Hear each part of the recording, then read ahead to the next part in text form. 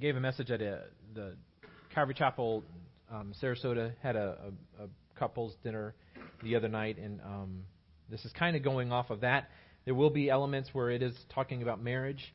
I know not everybody in the room is married, but I think that the love verses actually relate to everybody. And so some of it will be skewed towards couples and marriage. But overall, when the Bible is talking about love and referring to love, it actually is talking to all of us and our relationships to everybody. The first thing I got is we had my sister-in-law had emailed me. There was a devotion that went out. Some of you guys might have received it. It's from Lifeway Christian Stores, and it talks about the lies that people believe about love and about marriage. And it said here, the title, it says, "See if you recognize some of these popular marriage scams." Okay, marriage is easy when you find the one. Conflict is a sign of a troubled relationship. Everybody ever had conflict within your marriage? I don't know what they're talking of course, but I mean, everybody else might know. Romance and passion will always be alive in a good marriage. I mean, there's always romance and passion, right, within your marriage? I mean, it's always there. Your spouse should automatically know what you need, and marriage is about being happy. I mean, because we're always happy within our marriage, correct? Spouses will naturally grow closer as time goes by. Love is self-sustaining. There's a oneness is about losing your identity. And differences are the problem in most marriages. And actually, differences are what actually draws you together. If you think about it, and on a magnet, it's the positive and the negative that bring each other together. If it's two positives or two negatives, they repel each other. And obviously those are unrealistic expectations within a marriage or unrealistic expectations in any kind of relationship. But as we look at that, and if you've been married for any time, or if you're in a relationship, or maybe you're single and you want to be married at some point, and you're like, well, those are all my dreams that I hope that I have within. We're going to always just love each other, and it's going to be incredible, and it's going to be awesome. And there are elements that are just like that. But then, unfortunately, the flesh wells up within inside of you, and you're a sinner, and she's a sinner, or he's a sinner, and the two of you come together, and it's two sinners. And actually, the miracle of marriage is that actually two sinners come together, and it works. I mean, that's the actual miracle that any of this happens. And so, and for me in my own life, it came to a point one time where I walked into the room. We have 3 children, as you guys know, and Jonathan was about 2 or 3, and Ashton was a baby, and I came in one night, and Christine is just crying, And guys, ever experienced that before? Am I the only one? No. So yeah, just crying, And so she's just talking, and she's like, I just feel like you don't pursue me anymore. You don't pursue me anymore. And so I'm a guy. I don't know what she's talking about. I'm like, what are you talking about? This is I do all these things. I just got home from work. I'm working and everything, and it's something, though, that stuck with me, because the truth of the matter is that I had stopped pursuing her. Because, again, if I look back, and I look back to our dating days, and this is the same woman that we would talk on the phone until 9 or 9:30 at night, and some of you from Fort Lauderdale know that everything is so scattered, so far apart, that, it took about 20 minutes to get to her house. Well, I would get off the phone, and I would drive, and I would hit a grocery store, a Winn-Dixie. Anybody remember Winn-Dixie? And I would hit a Winn-Dixie and get flowers, and I would bring them to her door, and I would hand them to her. And then I would just so we can see her face one more time and say hi to her. And big smile on her face, and of course, making all kinds of points. And then I would drive home. This is the same woman that as when we first started dating, she was studying to get her master's. She's a whole lot smarter than I am. So she's starting to get her master's, and she was working full-time at a school, and so with our dates, a lot of our dates were just going to the library to study, and I wasn't studying, I wasn't doing anything but just sitting there, because my family knows I don't read a whole lot. I don't like to read, and so what do you do at a library? You're like, what am I doing here? But Christine was there, and if I wanted to be with Christine, that's where I needed to be. She was the head of the senior class, and so we had to do the seniors went to Walt Disney World, and so they needed a driver. And so she asked me if I would be the driver. So I drove them up there, went to a hotel for 2 hours and slept, and then came back to pick them up and then to drive them back home afterwards. Because that's where Christine was. And so that's the me of pursuing my wife, because I just wanted to be around Christine. And then we become married, and that person's there all the time, and I don't have to pursue her. And so then we're married, and she says, hey, can you go take the garbage out? And I'm like, the game is on. I mean, why would anybody ask to take the garbage out while the game is on? I mean, it just doesn't make any sense to me. I mean, it's just in the other room. But the same woman that I would drive 20 minutes just to deliver flowers to drive back home, I won't walk in the next room to take the garbage out. I mean, thankfully we have children now that can take care of that. But it's, So there are fruits of being married. You don't have to do the work anymore and all that other stuff. But you're like, wow. So see, it didn't start that way. It didn't start to the point of, that I would pursue her and I was chasing after her. And if you open up to Genesis chapter 29, and we're going to start in verse 13, and I'll give you the background. It's Jacob. And if anybody you guys do you know who Jacob is? Kind of Old Testament people. Jacob is a wonderful, well, not a wonderful story. He's a complicated person within the Bible. And Jacob has gone on, and he's kind of a conniver. And at this point where we meet up with Jacob, a guy that the Bible says is a friend of God. Okay, this friend of God just got done ripping off his brother for the birthright that he stole. Because he was the second born, he ripped his brother off, got the birthright, and this friend of God is now is scared he's going to die. His brother's going to kill him. Because you don't steal somebody's birthright. I mean, you're getting the stuff at that point, His dad's not dead, but at some point he's going to die. And man, you took it from me, And his mother helped connive the whole thing. And so now she comes to his dad and says, hey, look, we should probably send him off so that he doesn't marry somebody from here. We'll send him back to the homeland, And my brother Laban's back in the homeland, and we can send him there, and he can find a good wife, somebody from our people, and they can get married there. And basically, she doesn't care about that. She just wants to save his life. And so she's nervous, and she wants to get her son out of town that she helped to create the problem that they're in. So we pick it up there, and we move into verse 13, and it says, then it came to pass, and Jacob has already traveled. He's already introduced himself to his future bride. And says, then it came to pass when Laban heard the report about Jacob, his sister's son, that he ran to meet him and embraced him and kissed him and brought him to his house. So he told Laban all these things that had happened.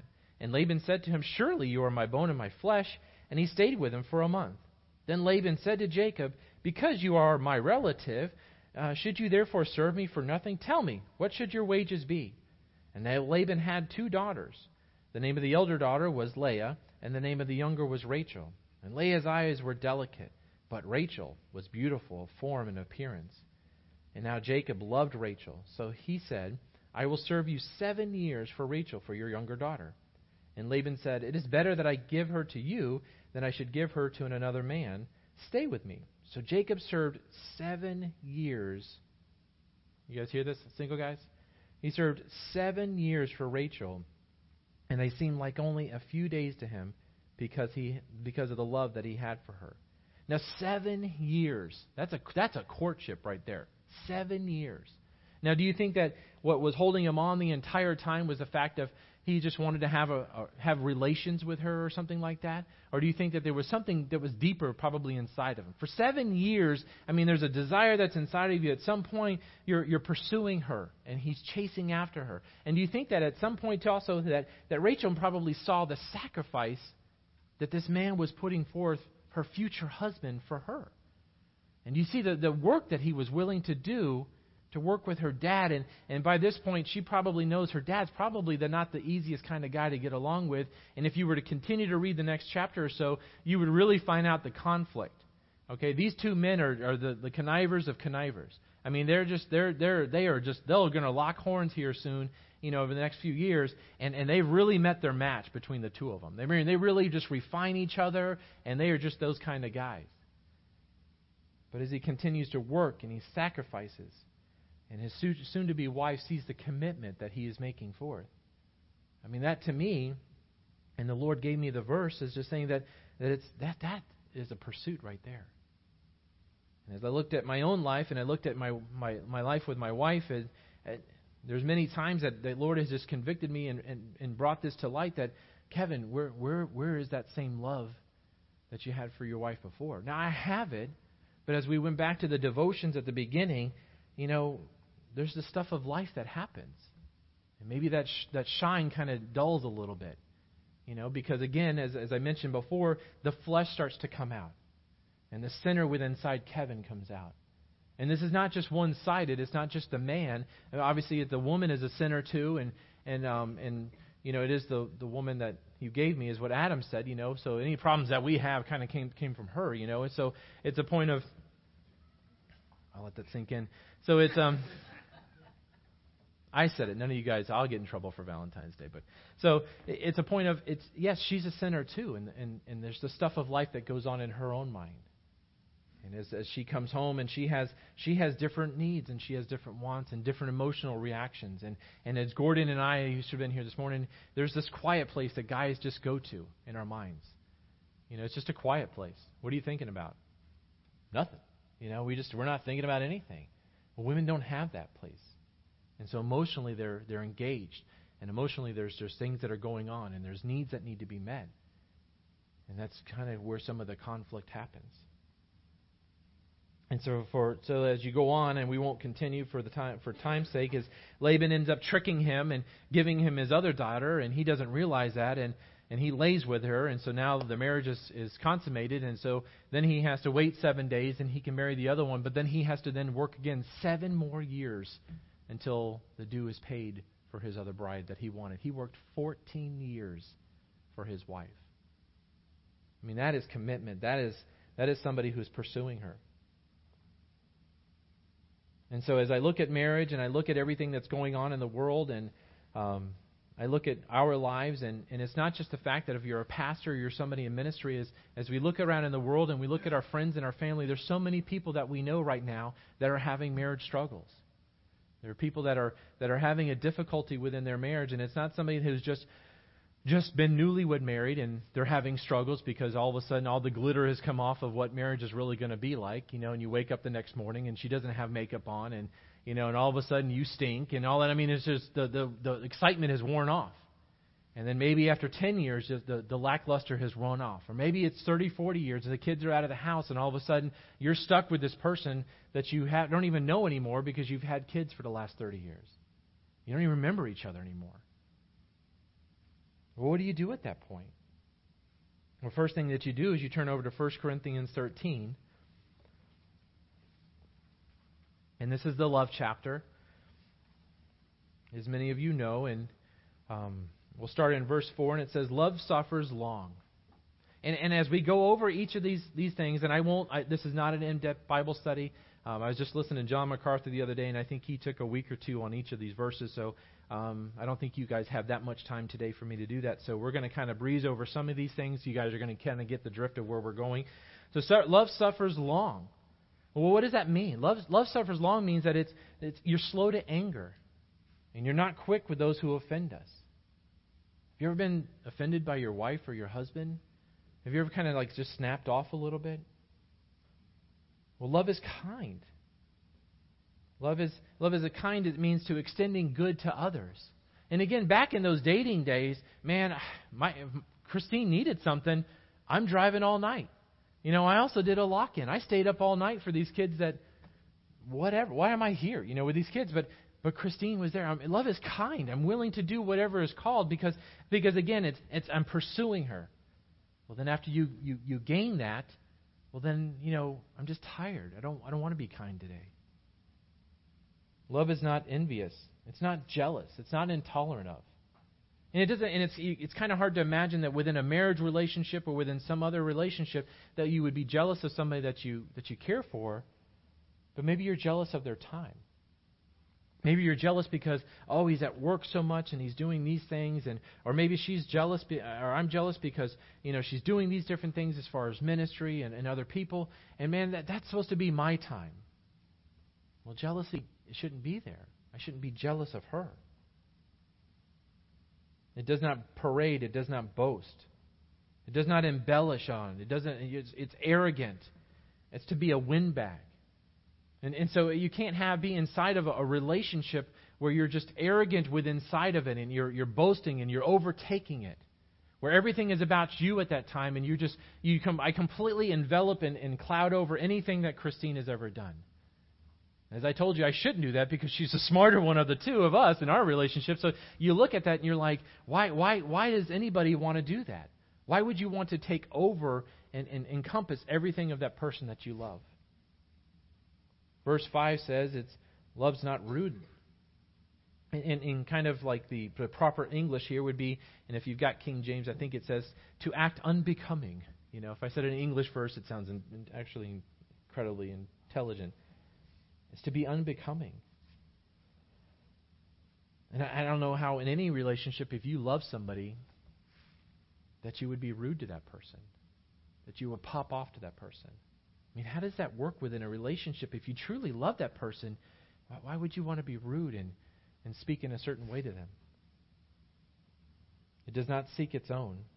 And as we became married and I gave up everything that I have for Christine and she gave up everything that she has for me, and it does not seek my own. It means that for me, it means that I'm literally just taking my heart and I'm putting it on the altar and I'm walking away and saying, it's Christine, it's yours.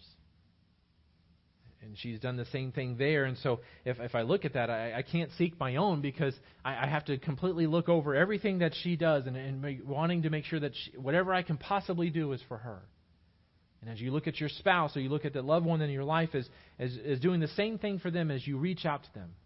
But again, it's not about you and it's not about everything that you want to do. It's because I'm seeking the other person.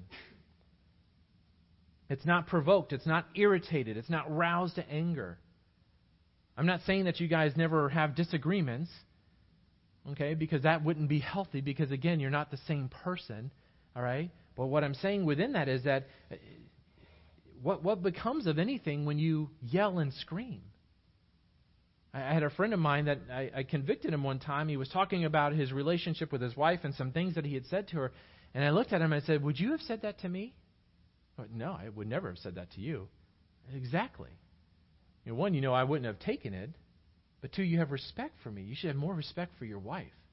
Don't ever speak to your wife like that. But again, there's a common ground where you just get so familiar with that person and the things that you're doing because I see them every day. They're not going anywhere, right? Because we've got a ring and we're just together and that's what's going to happen. And she's got nowhere else to go, so she's got to listen to me. And if I want to pop off and be mad and angry and throw an attitude, well, tough. You're married. You can't go anywhere. Well, that's very selfish of you. And it thinks no evil. And the thinks no evil here is actually it's a counting word. If you were to go back kind of the scriptures and things, and it's keeping an account of wrongs. So it's not just the fact that you think no evil. It's actually a little bit deeper than that. It's the fact that you're not keeping a ledger, of debits and credits here, and you're not writing down, well, she said this to me today. Man, I am not going to let that one go. And man, she burnt dinner. Oh my gosh. Who burns dinner? I mean, you have a timer. Just go out there and pull it out of the oven when you're supposed to. And you're not keeping a list and you're not writing it down to make sure that you can, when you come to that next fight that you have, that I'm pulling out my ledger and I'm ready. Let's have it. Let's go. Let's have it right now. Now, there's no account of it. And I look at this scripturally and I look at the other side. And any of you guys that has an account, shame on you. Because the Bible says that He has forgiven us of our sins.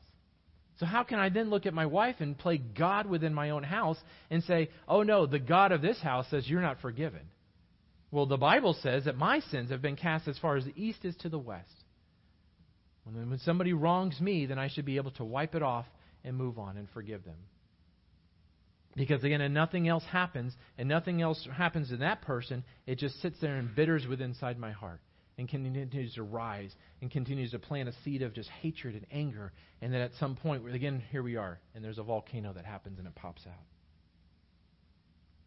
Verse 6 says, you don't rejoice in iniquity, rather you rejoice with truth.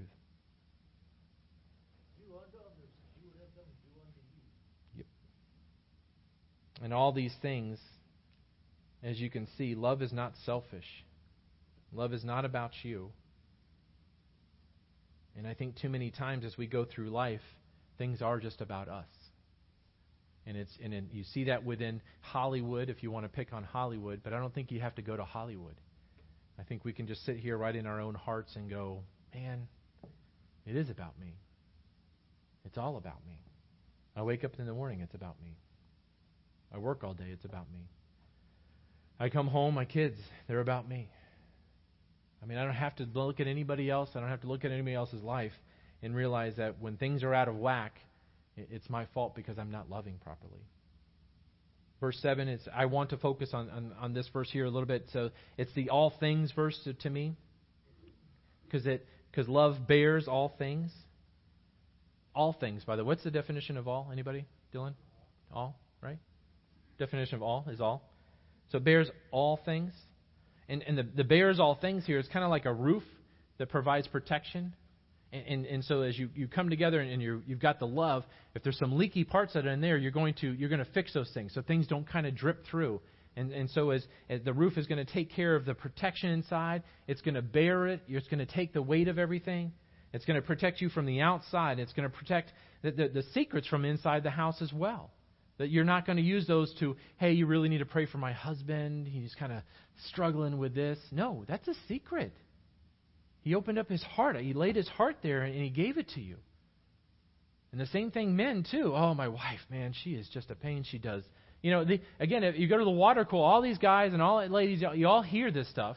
So it's not stuff that we don't know. You hear the gossiping of, oh, he's just doing this again. He's doing that. Would you stop that? Because you need to bear up and take it. I wouldn't allow anybody to come within our house and do anything to my wife or my kids because I'm going to protect them and bear them. The same thing needs to happen with your hearts. The same thing needs to happen, that you need to be the protector and you need to guard those things because that is our house. And that's my love. And as I pursue that person, I'm going to make sure that nothing comes in. It endures without divulging to the world its distress. It believes all things. Now, I'm not talking about that you're going to believe a lie, we're not into believing, in fairy tales and things like that. But I will say this, and I said this the other night. You could come up to me and say, Christine said one thing, and Christine could come up to me and said she said the thing, and I'm going to trust whatever Christine says. Okay, I might love you, and I do love you guys, but I know her, and I know her heart.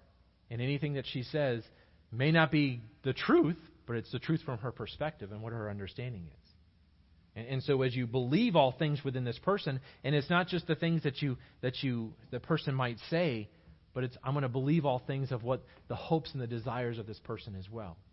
That as they venture out into a new job and what they're trying to do, and you're backing them because you love them and you support. I'm going to believe in this person to try to do these things, and I'm going to pray for this person, and I'm going to be behind this person and support them. It hopes all things. Ultimately, our hope is in Christ, obviously, but you hope and you have trust. And it's a confident hope in what is good of your spouse when others, or even they, have ceased to have hope anymore. Have any of you guys ever ceased to have hope? Just me this morning? I know personally in my life, there's been times where, man, I was just tired. I just don't see any way of how is this going to happen? How's God going to work through these things? And it's been my bride that's come alongside of me who has built me up, and to know that, you know what? Again, our hope is within God, and our hope is within Christ. It's going to endure all things. It stands firm by holding one's ground. It bears bravely. To bear bravely. And it stuck with me there because I don't see many people today bearing bravely within their marriage. My sister-in-law, we were talking the other day, she coined a phrase, and I love it, is it's a paper towel society now. You just rip off the paper towel, you use it, and what do? Throw it away. I was telling her, I said the first time that Christine and I met, she went to clean something in the kitchen, and she ripped off like 5 or 6 paper towels at one time, and she went to clean. I was like, about to have a heart attack. I'm like, don't ever do that in my mom's house. So she will have a heart. Don't do that. Because in our house, it was like you grabbed a towel and you wiped it up, because paper towels cost money. You just don't do that, And so being raised, I was like, I was stunned. I'm like, who in the world does that? You just don't do that thing. You grab one off, and you use that. And if it's a really big one, you grab paper, you grab a towel, And so I've kind of come to the dark side a little bit more. But at the time, I was like, whoa. I was like, holy cow. But it was just shocking, just things that you never think of, as you get together, you're like, wow, that'll never come up. What are you doing? But a paper towel society is you just rip those things off and you throw them away. And in life right now, man, you get a girlfriend, she doesn't work out right, she's not whatever, you just throw her away to the side and get another one. If you're married, do the same thing. Friend, the friend ticked me off today, not my friend anymore, move on. Job, car, it doesn't matter. And when you live in that side of that life, there's nobody who's enduring anything anymore. It's work. It's work to raise children. It's work to have a relationship and a marriage to be able to honor God. It takes work. It's not easy all the time. I mean, are there benefits to that? Yeah, definitely. But it's hard. There's not a lot of people right now that are bearing bravely.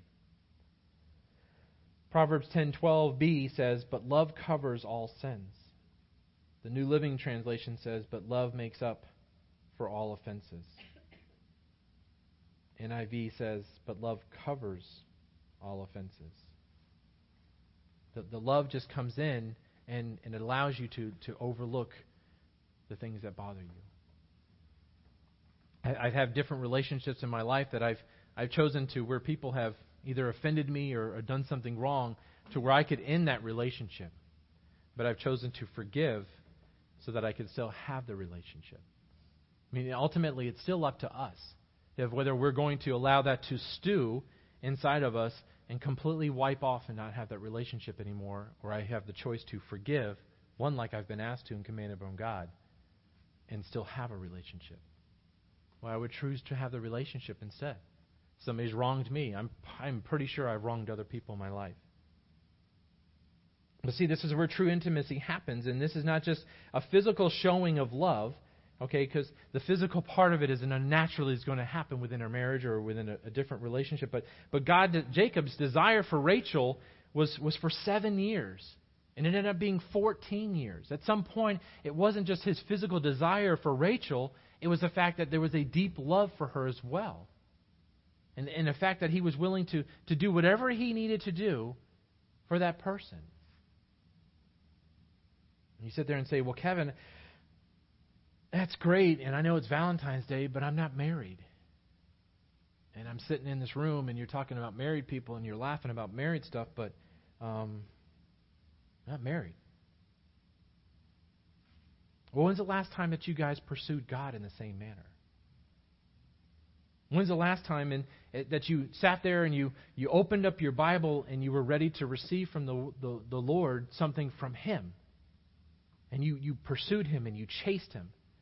And you said, God, I'm not going to give up on you. I'm not going to leave you. But see, well, no, I can't because I'm tired or I've got my own thing going on, or well, God didn't answer that prayer, so God doesn't answer prayers, and I don't believe in God because He didn't do this for me. And as we go over this, well, I don't ever see a point in the Bible where God didn't suffer long. I mean, if you look at it, Jesus died on a cross for us. He didn't come down here for us. He didn't have to have any kind of relationship with us. But He suffered long for us. And He wanted us. And He desired us. And He said, I will even go to the point where I will die on the cross so that I can continue to have fellowship with you. With us. And every one of us right now, as we've gone through those, realizes I have fallen short on most, if not all of these. And that's the people that I physically see and the people that I physically love, that I've fallen short on those every day. The Pastors' Conference, it talked in Hebrews 2:1, I think it was Pastor Joe Foch, said, therefore we must give the more earnest heed to the things that we have heard, lest we drift away.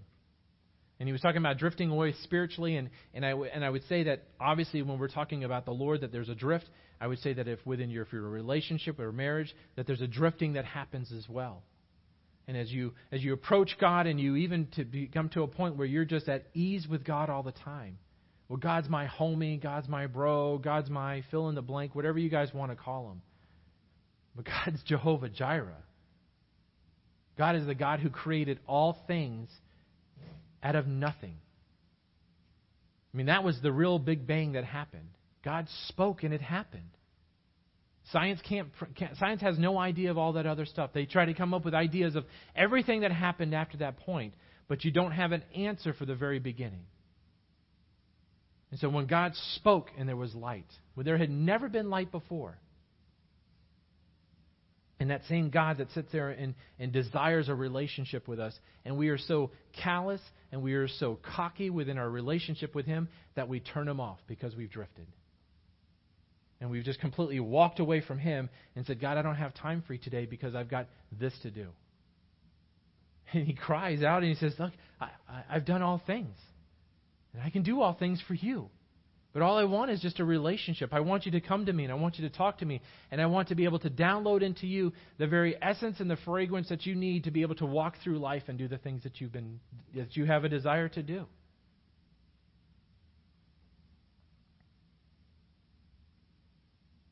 There's a pursuit that happens, and after time we take each other for granted.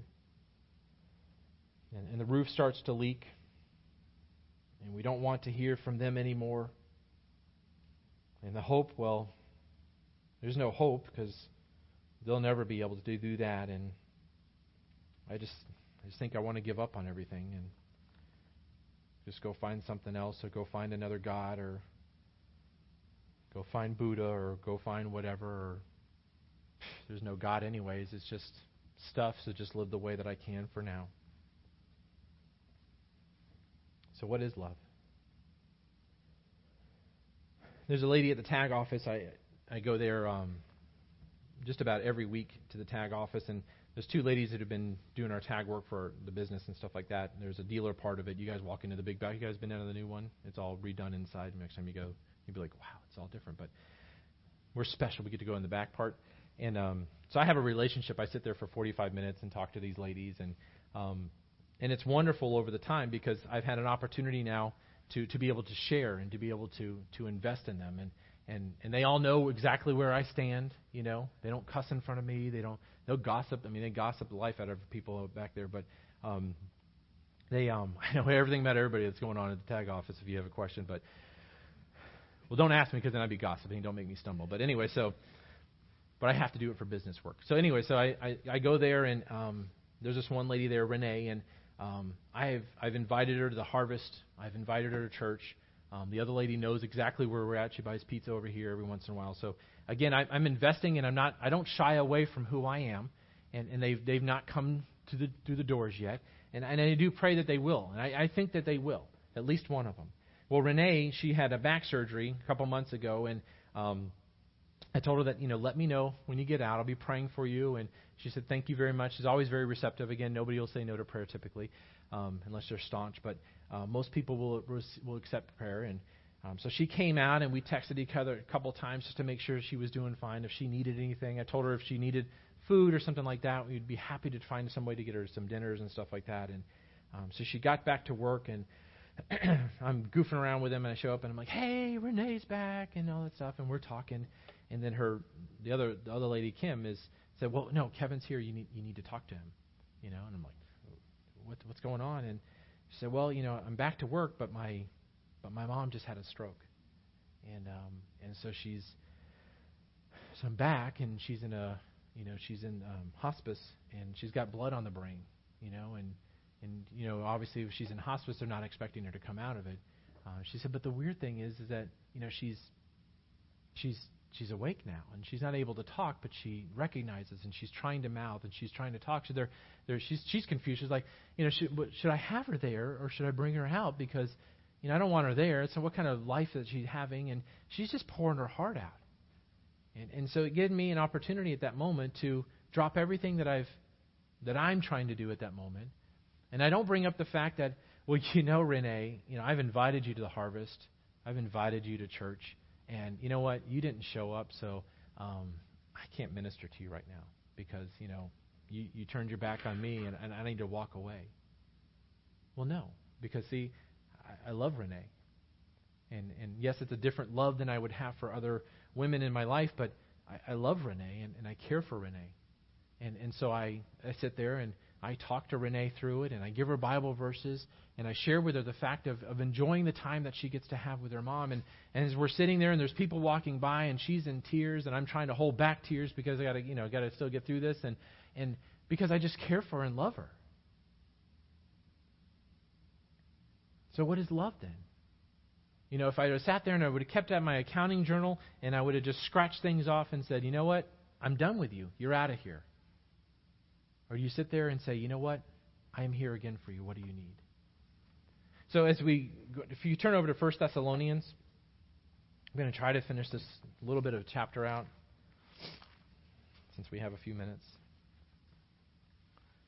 And as chapter 5, and we'll start down in verse 23 when I get there. But as we've gone through 1 Thessalonians and we've gone through the different verses, some of you guys have been here, some of you haven't. Paul is a lot of he's very happy with this church. He's proud that they have a great knowledge, and they have the people in the area just absolutely love them, and they're known in their area. They're not just this little small church that nobody knows about them. They're like, oh, there's Christians over there? I didn't know there's Christians over there. No, everybody knows about this church. And everybody, as we've gone through this, Paul has sat there and he's talked about the founding of the church and the wonderful things that they're doing. He's talked about their relationship between the two of them. He's talked about how he has sent Timothy out, and that Timothy even came back with just an encouraging report about everything that they were doing. So for what thanks we render to God for you, for all the joy with which we rejoice for your sake before God, night and day praying exceedingly that you may seek your face and perfect what is lacking in your faith. I mean, Paul just absolutely loves his church and is reaching out to them. And then he talked about, there was a couple little problems in there. We talked about the rapture. We talked about there was some sexual questions that they had as well. Very uncomfortable for me to talk about. And so we moved on. And then last time that I spoke, we talked about in verse 19, it says, back up to 16, it says, rejoice always and pray without ceasing. And everything give thanks, for this is the will of God in Christ Jesus for you. And we talked about, if we were going to make a New Year's resolution, that this would be the New Year's resolution. This is my New Year's resolution for this year, is that I want to rejoice always. I don't want to sit there and look at the things that are going wrong in my life and sit there and cower down to those things, but I want to rejoice in the fact that I know that I've got a God that loves me and that cares for me and that wants to work through me, and that I don't know what's going to happen for the next 10 months of the rest of this year. And I'm sure there's going to be high points, and I know that there's going to be low points, but I want to rejoice in those things. And I want to pray without ceasing. I want to constantly go before the Lord, and I want to give Him my heart, and I want to give Him the things that are good things that are going on, the bad things, and then also I want to just be quiet before God. I just want to be quiet, and I want to listen so that the Lord then has an opportunity to speak back to me. That He's able to speak back to my heart, that it's not just me talking. You ever be around those people that are just like, and you never have a chance. You try to get back in the conversation. You can't because they're just like, la, la, la. Well, sometimes I think the same thing with us is we sit before God and we go to pray to God and we just dump a whole bunch of stuff on His plate. And all right, God, see ya. And He's like, but, you just dumped it. There was no conversation here. You didn't give me a chance to speak to your heart. You didn't give me a chance to give you a verse. You didn't give me any kind of interaction, a chance to give you peace with what you're going through in your life. And so many times we just dump it. And I feel better now. I just dumped a bunch of garbage over in God's lap, and I don't have to listen to Him. I just wanted to get it off my plate and move on with my day. And then in everything to give thanks. It doesn't mean that, oh, Kevin, you've got cancer. Oh, thanks you so much. I got cancer. No, it's not that. It's to give thanks to the fact that, well, now, okay, I'm human, and I know that I have a timetable now, but how now will I be able to use that to glorify the Lord? And I know that this isn't a surprise to God of what's going on, but how now do I glorify God and use that to His glory? And how do I work in that? Well, if you go back to rejoicing always and to praying without ceasing and everything give thanks, for this is the will of God in Christ Jesus for us. This is His will. What does God want me to do? Bam, right there. There's 3 verses for you. Right there. It's easy. Do not quench the Spirit. Do not despise prophecies. Test all things. Hold fast what is good. Abstain from every evil. Every form of evil, the appearance of it. Verse 23, it says, now may the God of peace Himself sanctify you. What does sanctify mean? Anybody? Set aside, yes. Make holy. Good job. Good job, ladies. Actually, I think Stephen was trying to say. Ladies and Stephen. So may God of peace Himself sanctify you, set aside you completely, that your whole spirit, soul, and body would be preserved, blameless at the coming of our Lord Jesus Christ. So as we sit there and we walk through this phase, and as I'm walking and I'm being set aside, and as I'm walking in a holy and pure manner, the only way that I can do those things is to look at the world around me and to love them. And to look at them and go, again, I can either keep accounts of the wrongs that have happened in my life. I can either choose not to be kind. I can choose to be rude. I can choose to be a windbag. I can choose to do all these different things in my life. But that's not the way that I'm going to be sanctified. That's not the way that I'm going to be set apart. And that's not the way that I'm going to live a life that's blameless at the coming of our Lord Jesus Christ. And as we look at that too, is do you guys actually believe that there's a point?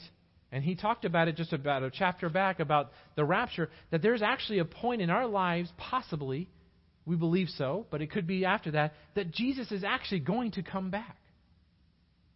And I think that that's the moment where you become an evangelist, when you realize that today, tomorrow, we don't know the time that He's going to... Are you an evangelist or not?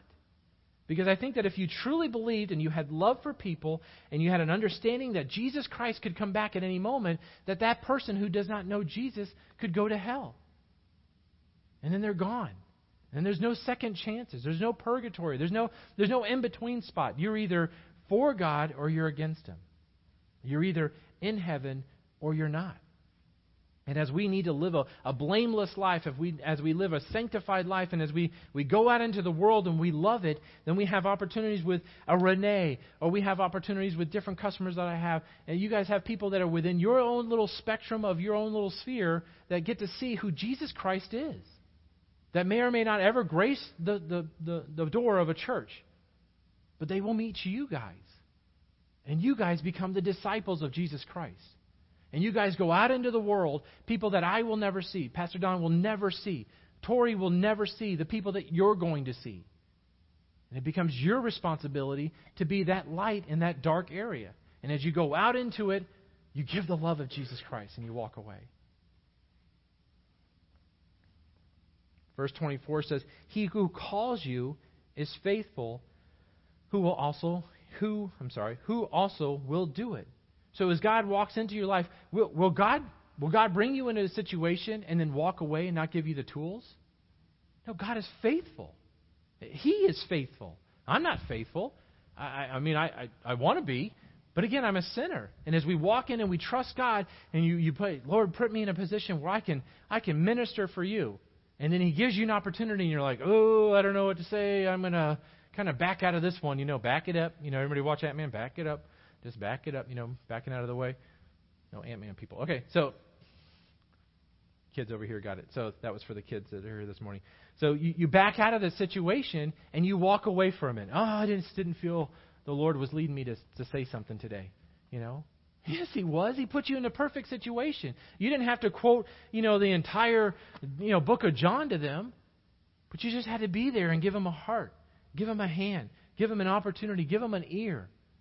Have the opportunity to pray for them. And just lay your heart there. And say, well, why did you do that for me? Well, because I love you. Because I care for you.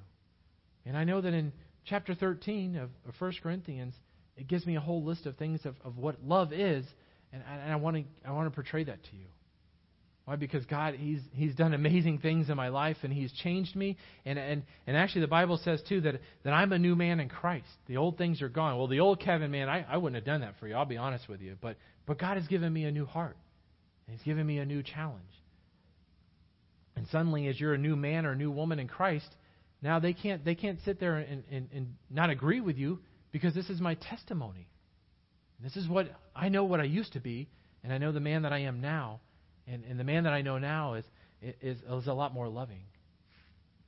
Real quick, turn over to Philippians chapter 1.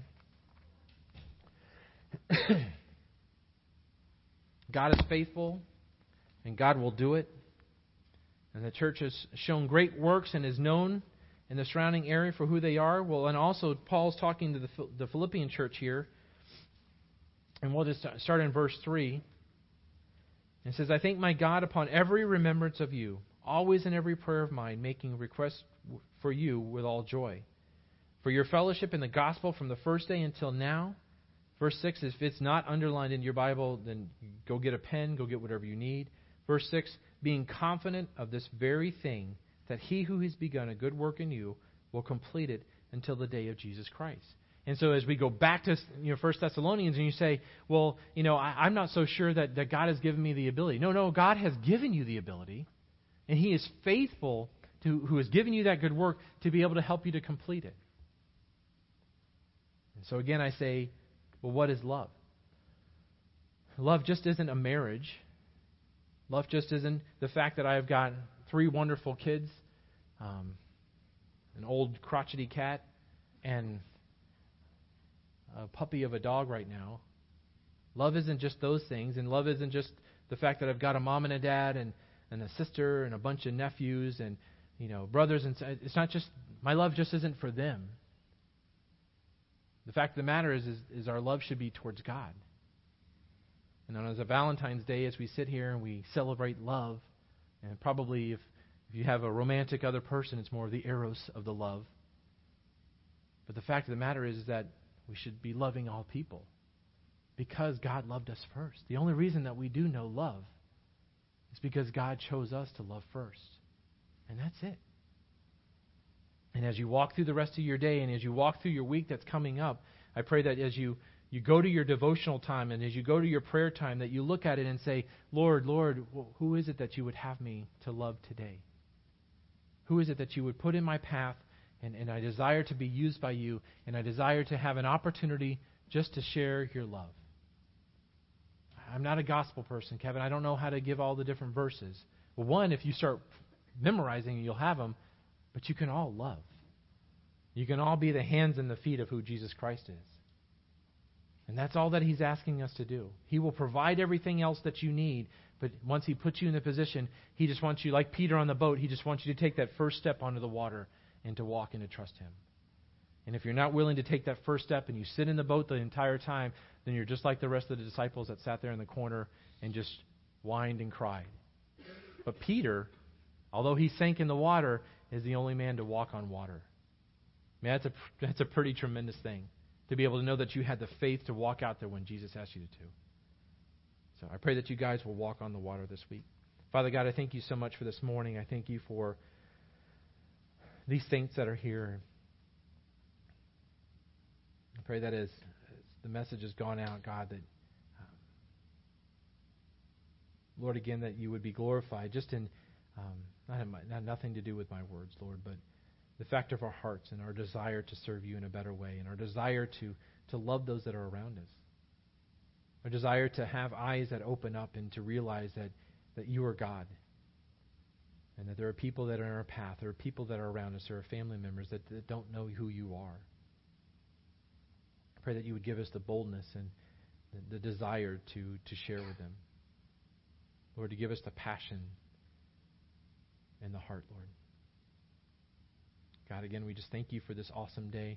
Pray that you would be with us. Bring us back safely next week as well. And we ask this in your name. Amen.